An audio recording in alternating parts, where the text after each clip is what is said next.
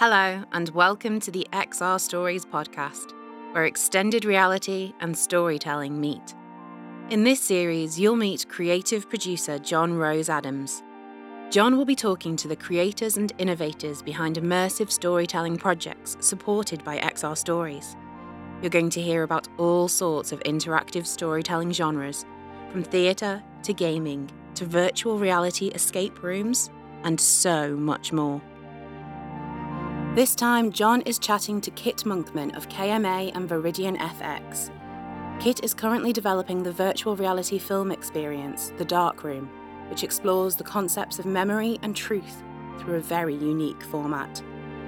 So, get your headsets on, look around you, and listen carefully as we explore the sights and sounds of The Dark Room.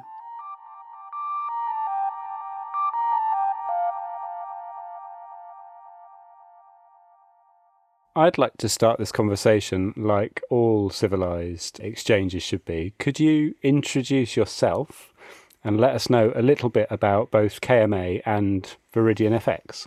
Hi, I'm Kit Monkman, and I kind of work as an artist under the banner of KMA, but I'm also a director of a York-based visual effects company called Viridian FX. And there's other sides to your professional kind of life, so talk us through those as well. Back in, 2005, so that's 16 years ago, I was doing quite a bit of work in theatre sort of design, but using projection, using new technologies to try and create kind of kinetic scenery. And we did a piece at Sadler's Wells that was just seen just by chance, by a guy who was making some TV commercials.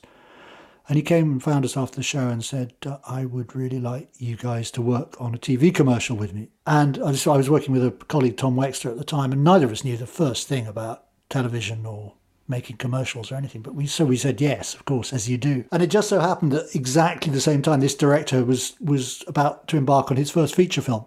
So we were sort of catapulted from this state of not knowing into really kind of quite high-level filmmaking. And that really kind of began a whole new career for me, initially in visual effects and actually working with the University of York. We managed, in a sense, by, I think, acknowledging my own incompetence and inability to really deal with what it was we'd undertaken. I went to see John Mateer at the university and said, look, we kind of need some help here. And so from that, we hatched the idea to try to make a film that was 100% green screen, but used visual effects as a kind of theatrical abstraction, and bizarrely managed to sell the idea to Universal. Ended up making this film called Knife That Killed Me, which was very kind of experimental, and was made entirely with a group of graduates from the university, all of whom then went on to form a company called Viridian. So we finally got to where Viridian is. So Viridian came absolutely out of a kind of experiment. That's brilliant. And that's the perfect intro, because from those threads of experimentation, visual abstraction and visual effects, I think they were sort of your founding areas you wanted to push and explore in the project that we're talking mostly about today. So a project that's come to be called The Dark Room. Pitch us the story. So what's it about? Well, it's really about a relationship that develops between a very elderly, quite kind of middle-class white woman who is sort of coming towards the end of her life, and who ends up being in an ongoing conversation with a young woman who's of Jamaican origin. And they start to talk about this old lady's experience of a summer that she spent as a sort of late teenager.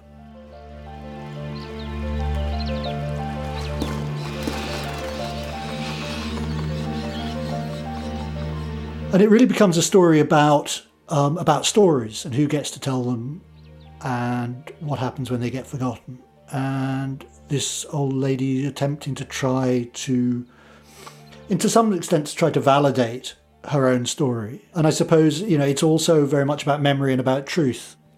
And so it kind of felt like an interesting place to experiment with form as well, because although in many ways The Dark Room is a much more conventional film stylistically than either of the two that I've made before, and borrows much, much more from a kind of cinematic tradition, I think the one area that it's still quite experimental with is flashbacks and memory, because as we all know as human beings, we don't flash back to perfect photographic memories of our past. Our memories live alongside us and change with us. And so I kind of wanted to play with a language that could begin to experiment a little bit with that in a visual way as well as in a narrative way. That's incredible. And so The Darkroom is a feature film that is in development still? It's in development. We're planning to shoot it in Portugal in this autumn, or late autumn, so October, November. Brilliant. So alongside that, and actually we should talk about how they interact in terms of your thinking as well. So alongside the theatrical, flat screen experience is this 3D abstracted world, which is we've variously called a theatrical trailer, an immersive trailer. Talk us through that then. So because the project focused on this 3D world and the visual potential of this world. So talk us through kind of, I guess, why you wanted to explore it in a 3D environment as well as in a 2D. Where did you think that would take you on a journey? It's always interesting, I think, or I find it interesting to engage with new visual storytelling opportunities. And VR is clearly pregnant with potential. I remember, there are very few moments, I think, in a sort of technological life, if you like, which feel truly transformative. There are a few moments when you really do feel that things have fundamentally shifted. And for me, one of those moments was putting on a VR headset and thinking, oh my God. And I kind of suppose I just wanted to explore that in terms of what might be possible with a short form narrative in VR. I think one of the things that felt like nobody had, or at least in my experience, nobody had really done much with, was composited VR, by which I mean a kind of mixture of live action and sort of virtual worlds. There's an awful lot of computer animated VR, and there's quite a lot of cinematic VR, but there doesn't seem to be much that blends those two together. So I was interested in that. And I think there's something as well that feels so inner about VR, that it kind of, quite literally, you block out your senses in order to look inside, or at least to be offered another way of looking inside. And so I think it sort of felt like it was an interesting technology for this project. There was some synchronicity there between the idea of memory and unreliability and this sense of being kind of captive inside your own or an invented space.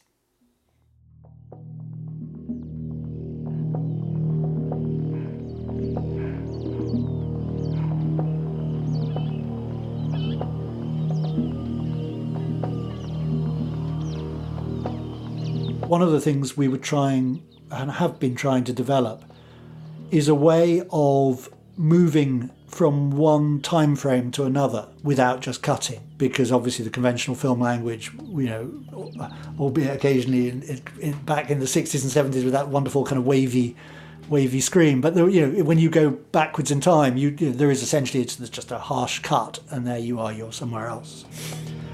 And I think I was really interested in this sort of limbo between the very present and the very past, and the way that those two things collided. And actually in the VR experiments, there was something very interesting I found about the kind of natural panning that you do with your head when you're searching. Essentially, there are a series of small vignettes, which are memories, which exist around a central room, and the central room is kind of the grounding present. And then beyond that, these kind of vignettes come and go in a sort of rather abstracted space beyond the room. In trying to move your attention from one of these vignettes to another, I became very interested in how and what one saw, and how the kind of, for example, the some of the objects within the room that grounded the present mixed with the past in a way that felt to me very actually analogous to the way that memory genuinely works. And it's just that interesting thing, isn't it, that memory is this kind of constant revisionist sort of creation.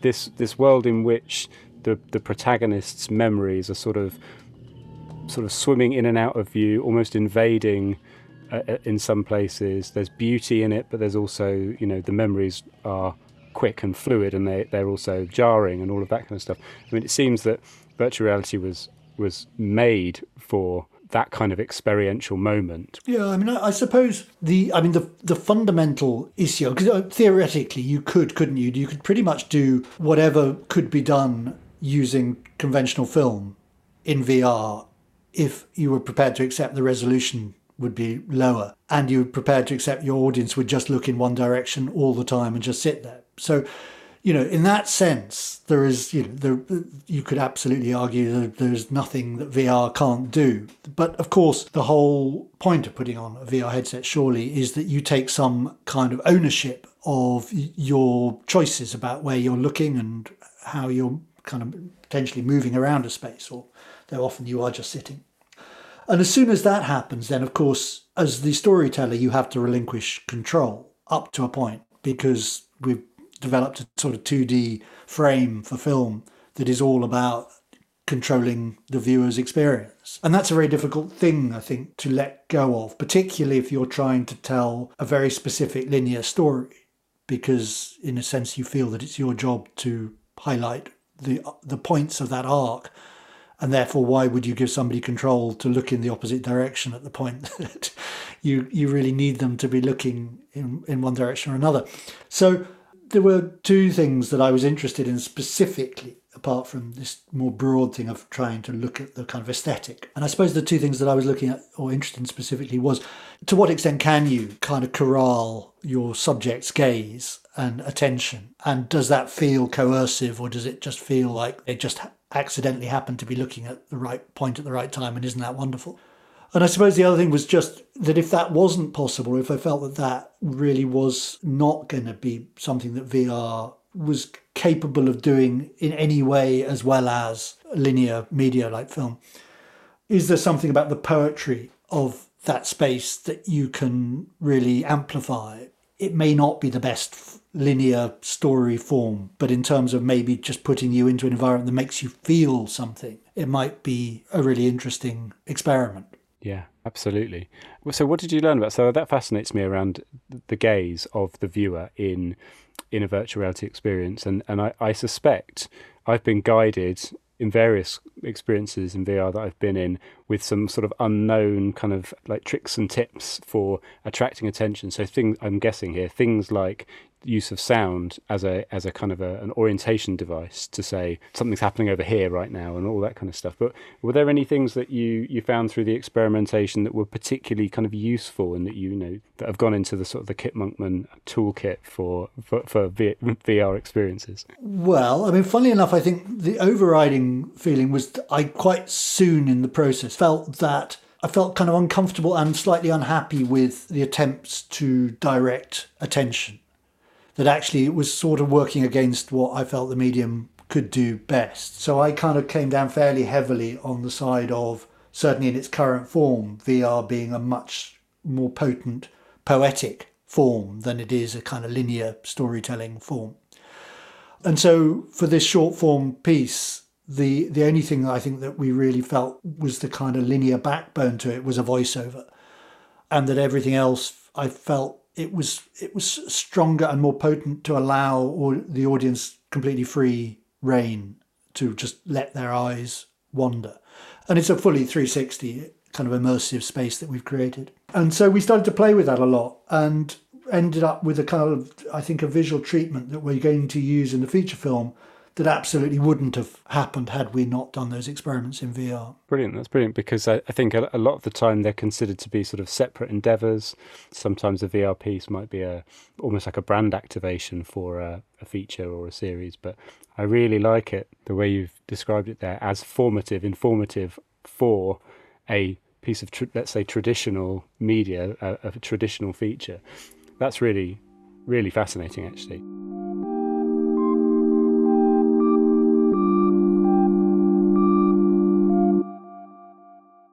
When we talk about sort of XR technologies, which include virtual reality headsets, but also include, a lot of the time include games engines, powering, and this stuff, is that we have XR as the sort of the medium of delivery, so putting on a virtual reality headset and experiencing a virtual reality thing.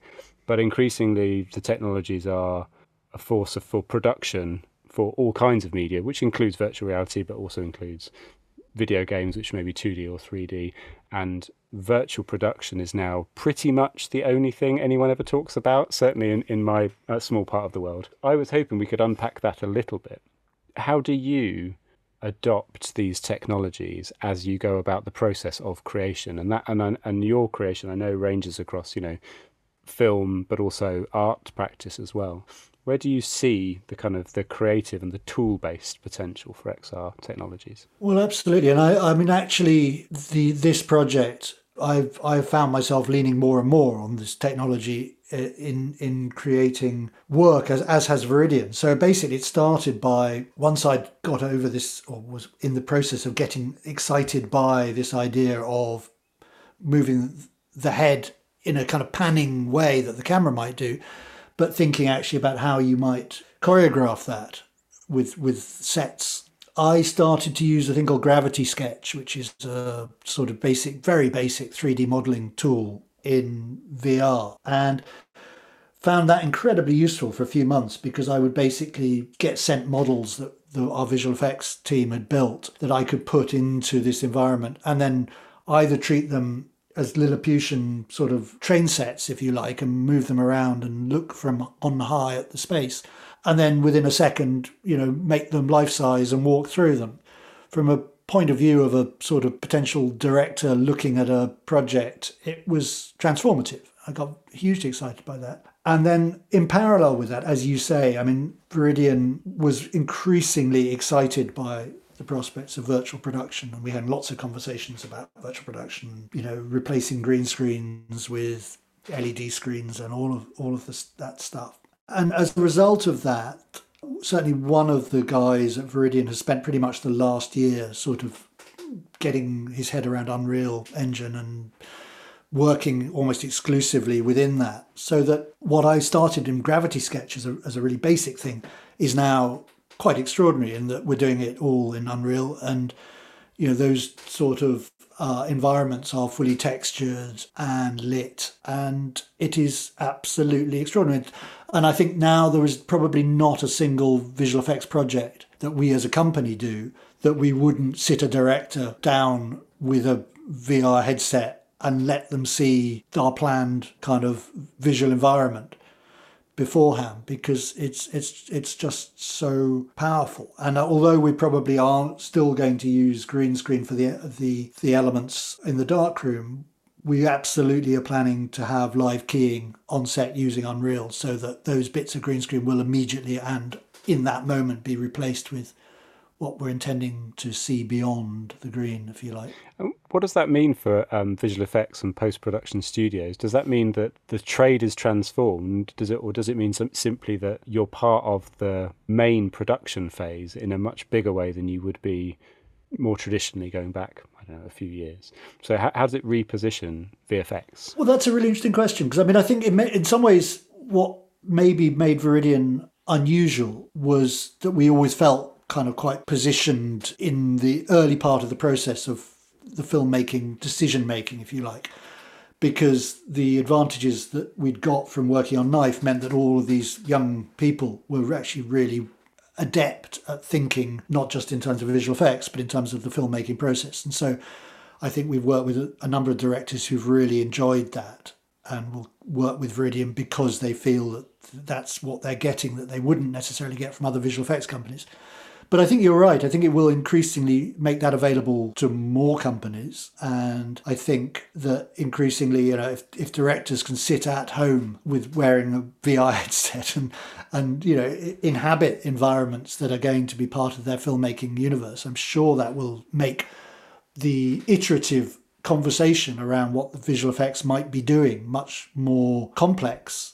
And that can only, I think, be a good thing from a company point of view, but also from a creative point of view. I mean, this is all about, ultimately trying to tell great stories, isn't it? And I think that the process, which, as I say, I think was already happening, which is that visual effects were becoming increasingly drawn into the storytelling process, I think that's definitely going to be massively accelerated. That's really interesting.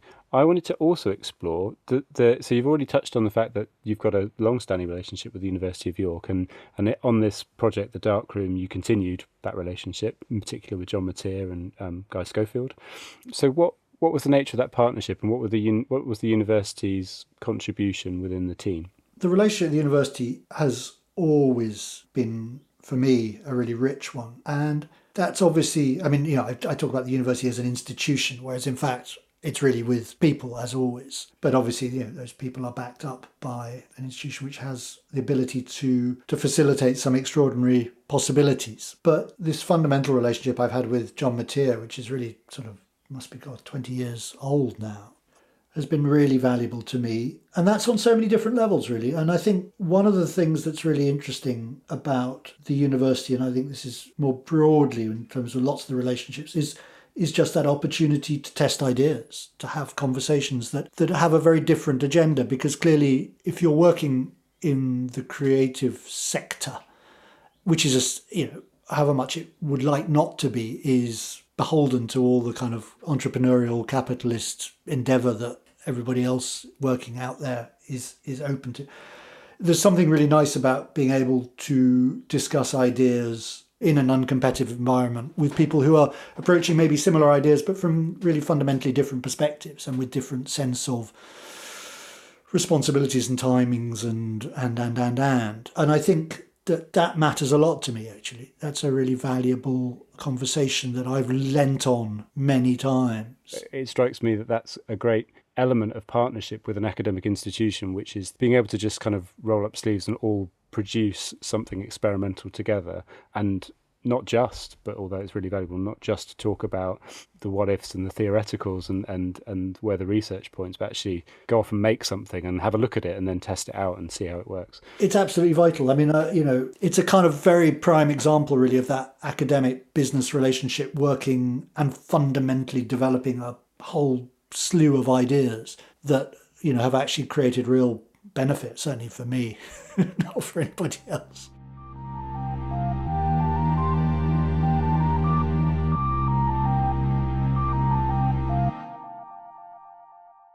Let's get down to business chat. Are things beginning to emerge? Is it easier to get immersive, more experimental pieces commissioned and funded, or are we still at that point where the audience and the technology and the creatives are still trying to find the magic spots where, people are prepared to buy these things, or even, probably more importantly, major media companies are prepared to invest towards them?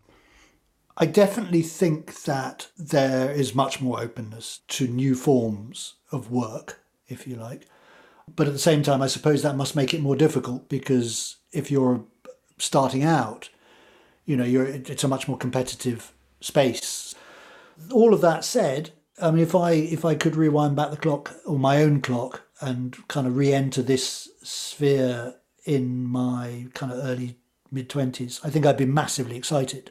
So so your first sort of experiences in VR, were there any sort of pivotal kind of things that you sort of saw? Were there any pieces in there that kind of made you go, oh, right?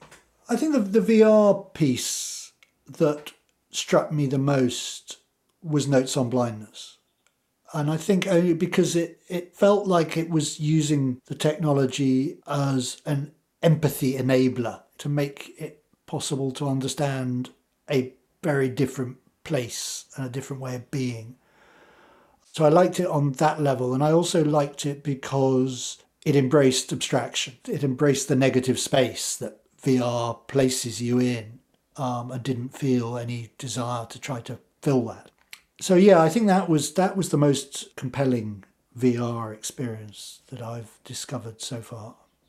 It's been really, really interesting to hear the way in which you so eloquently articulate your illustrious career from the early stages of experimentation in visual media, but that you can draw a line all the way to today, and it's not technological advances in the last few years have enabled some new form of storytelling. It's that it's all been an evolution over a number of years, and that's really interesting. Brilliant. Thank you, John.